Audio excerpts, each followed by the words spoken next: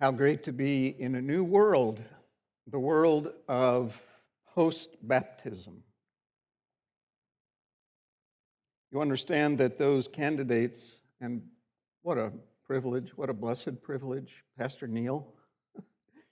I can't wait in the Lord's time, but to be able to take someone who has been going their own way and has turned in repentance and faith toward Jesus Christ and has sealed it with this outward display of water that says, I came in dry, I die, I rise again, and I go out in this side. That's the new world in which Christians live. And for many of us, that's an adventure. I was looking, Eowyn, at your shirt that you had on the video. Bon voyage.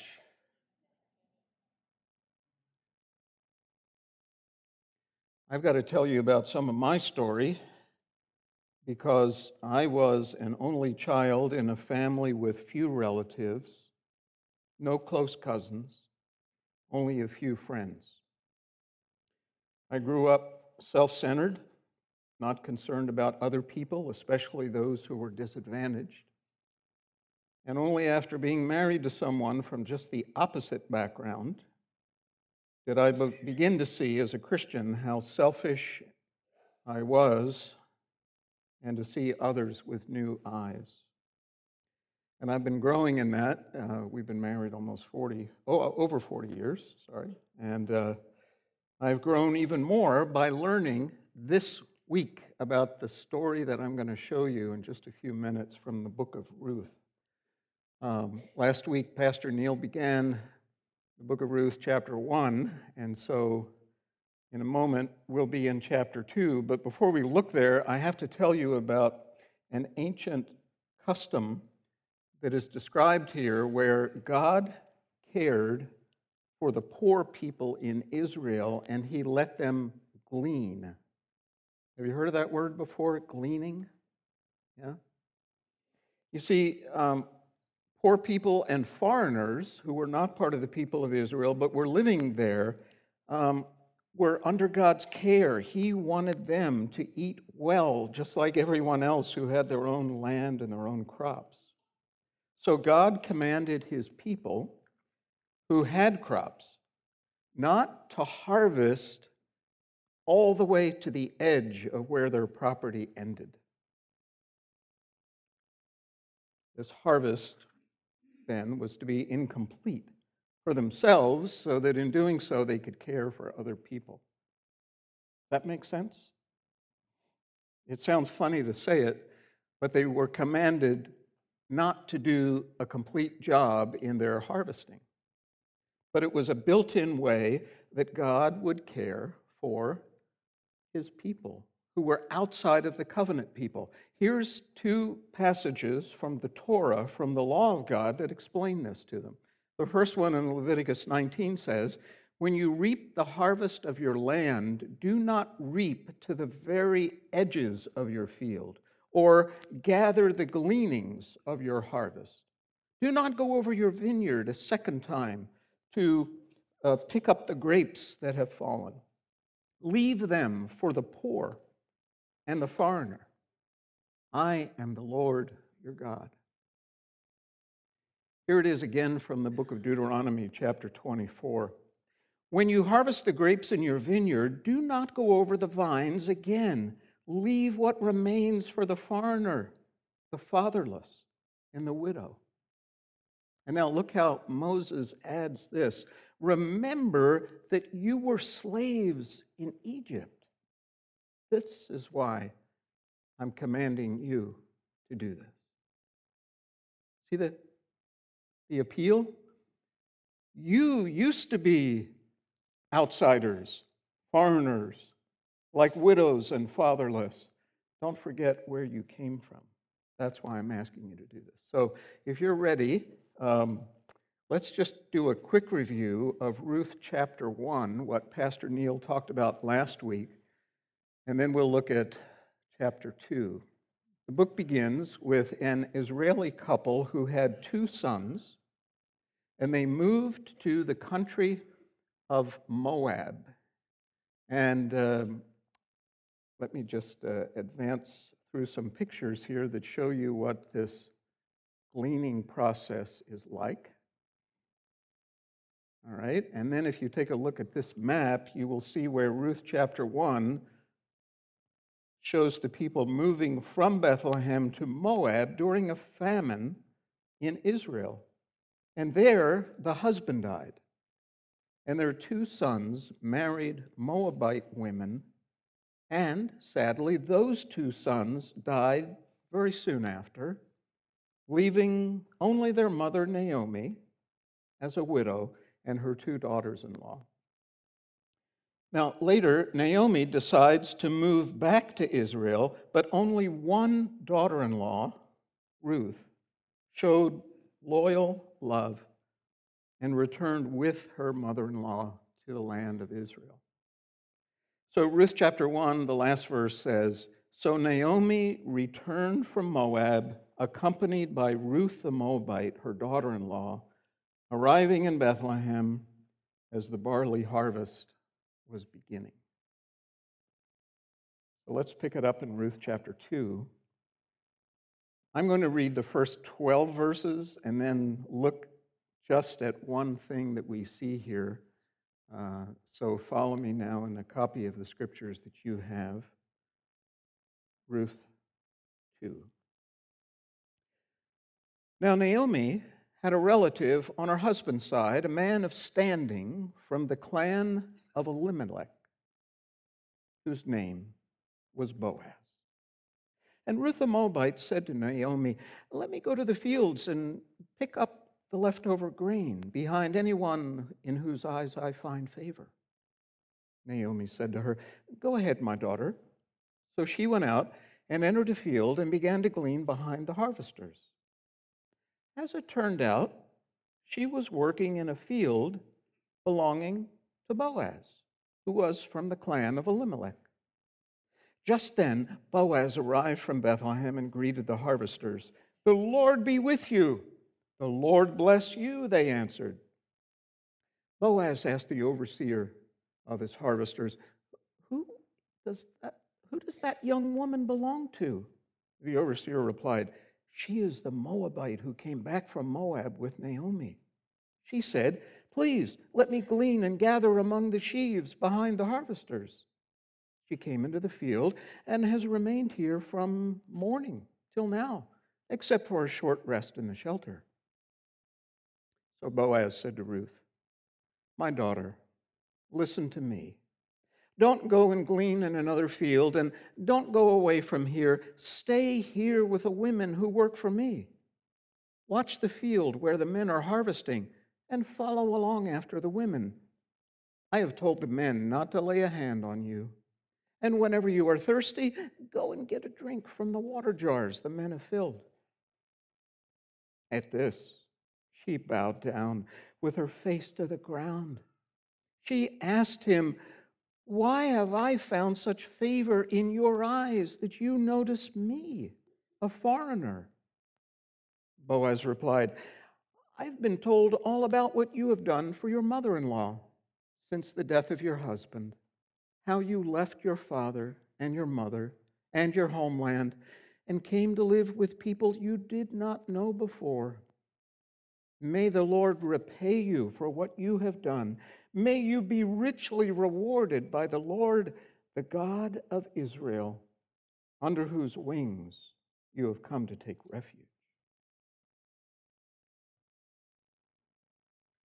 What a story. This morning, I don't want to so much focus on Ruth, but the one who shows up first in this chapter. And he doesn't even show up with a name first. He's described. Did you see the way verse 1 describes him? He is simply called a man of standing. And then he's named Boaz. What does this mean, a man of standing? In the Hebrew language, it's very general. In other words, you have to look in the context to find exactly what this means. Standing in what way? The word can be used in some parts of the Old Testament to describe a mighty warrior, but there's no war going on here. It could refer to wealth, but the way it's used later, in fact, in the next chapter, by Boaz himself, in verse 11 in chapter 3, he calls Ruth the same thing in Hebrew. And when he says that, he says, "You are a woman of noble character." That's probably what the phrase means. He's presented to us as a man of good standing in the sight of God and people. He's a good and godly man. And verse 3 describes some of his goodness, some of his love for God. Because, you see, according to verse 3, he let the edges open for the gleaners, right? In other words, he was a Torah-keeping, godly man. He was an older man. He's had this property for a long time, and no doubt this was built into the fabric of who he was and what he did. He obeyed God, and he loved the people who were in need. And when I'm reading this, I'm thinking, if that was commanded to me, I might try to wiggle out of this. If Boaz had little faith, maybe he would have said something like this to the guys that were, let's say planting his seed. "Hey guys, when you get to the edge of my fields, lighten up on how much seed you throw out there. We don't read, save it for the inside." He didn't say that, I don't think. Or what he could have said was, "Hey guys, last year we had a 5-foot edge. Let's make it 3 foot this year, because I'm running a little low on funds." It doesn't say in the law of God how wide the edges should be. In fact, I don't think he even asked the question. Kind of reminds me of that person who came up to Jesus and said, "Oh, who is my neighbor?" Right? If you have to ask that question, you're already on the wrong side of the answer. No, I don't think Boaz was this kind of man. He was in such good standing with his God that he might have said, "Hey guys, when you're planting this year, throw some extra seed on the edges so more people can have more food."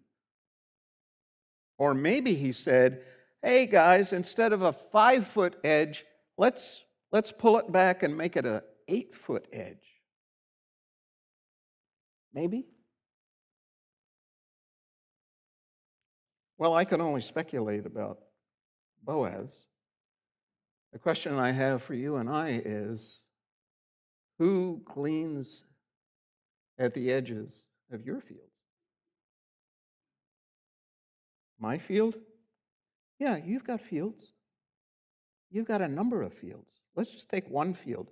How about the field that we call money, financial resources? Do you think of every dollar that you own, every dollar that you earn, do you think of it as it's 100% mine?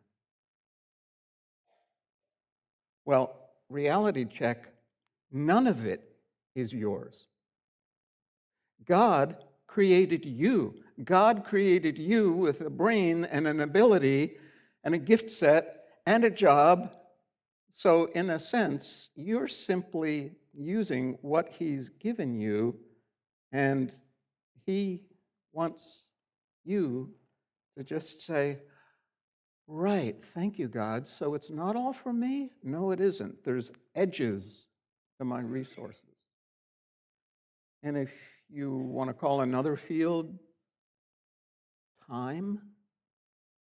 That's where, unlike money, all of us are paid the same amount of minutes per day. 24 hours are given to every one of us. You think of every minute as yours? And now I'm going to push in a little bit more, especially to my life, because I look at efficiency as an idol. You know, I've got my to-do list, and if I've got, let's say, 12 things, and at the end of the day, I say, I've got to push those 4 things to the next day or some other day, I feel like a failure because I didn't get it all done and all the time. And what's really telling is when something unexpected comes, a person or a need or an email or a phone call or something like that, I need to check it off. And the interruption reminds me that I need to have an edge on my clock. My 24 hours are not all mine. Getting everything done is not as important as giving something to someone in need. As hard as it is for me to say that, it's true. Parents, are you teaching your kids to share? To share their toys, their things, and their time? You know, everything we have and everything we do should include room for someone else. And apparently, God thinks that loving and caring for other people is more important than getting a job done perfectly and completely. And again, I can't believe I'm saying that because I thought the Bible says to do everything to the glory of God. And I thought we're supposed to redeem the time. And I thought we're supposed to be zealous for good works. Yes. And then I have to remember that God wants me to have an edge to my field. Add that to the mix. That's my challenge to you. You know, the other thing about this story, there's an amazing little phrase, and it's tucked away in verse 3. And if you just read it quickly, kind of like I did, you just like read over it like they're just words. But after saying in 1 and 2, giving you the setup here, can I go out and glean? Yes, my daughter, go.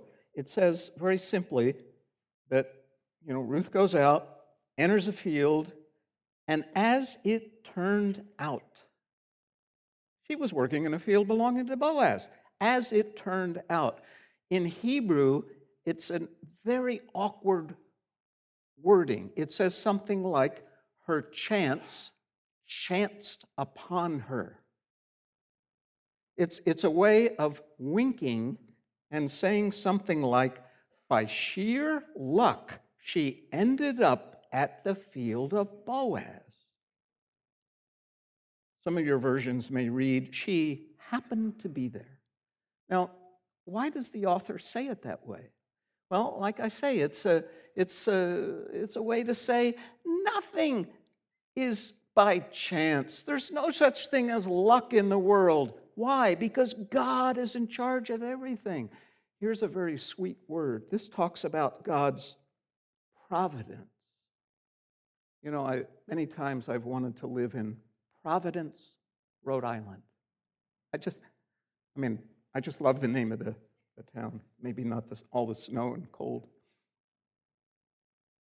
What is God's providence? It's His sovereign, loving hand guiding all things for the good of His glory and His people. Do you believe that? You better believe that. Your only alternative is luck or chance. But the way it's written here is Boaz didn't arrange this. Ruth didn't arrange this. Oh no, what will happen? God is supernaturally arranging everything. Wink, nod. It just so happened this way. So what I'm asking is, are you trusting God to guide people to himself through your simple acts of leaving the edges of your life open for other people in need? Don't try to arrange it. Don't take that organizational skill which you have and need for your main field and put that onto the edge. Just let it go and see what God will do. Bon voyage. That's the adventure, right, of living with a gleaning mentality. You know, that's what Paul said in 1 Corinthians 3, where he talks this way: I planted the seed, Apollos watered it, but God has been making it grow. So neither the one who plants nor the one who waters is anything, but only God who makes things grow. And Paul Miller, in his book on Ruth called A Loving Life, says this: if an unseen hand is shaping the day, then the day becomes an adventure.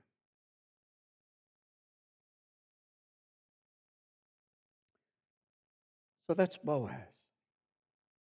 Wouldn't he make a great friend? Maybe a great neighbor? A great relative? And if you know about the background to this book, the book of Ruth is set in the days of the judges, when everyone did whatever was right in their own eyes because there was no king in Israel. And Boaz would make a great king. In fact, Boaz foreshadows his great-grandson, King David. You'll see that in 2 weeks in chapter 4. In fact, Boaz foreshadows his ultimate descendant, the Lord Jesus Christ, the son of David. And only Jesus gives us those new hearts of compassion that let us freely give away the edges of our lives to other people. You remember what the law said? When you harvest the grapes in your vineyard, don't go over the vines again. Leave what remains for the foreigner, the fatherless, and the widow. Why? Because you need to remember your past. Could I say, Christian, we need to remember that we were slaves in sin. We were foreigners to the household of God. We were like fatherless people, widows, and alone. And it's only the gospel of Jesus who and where he comes and sets us free from our past. That's what baptism pictures. That's what the freedom of forgiveness brings.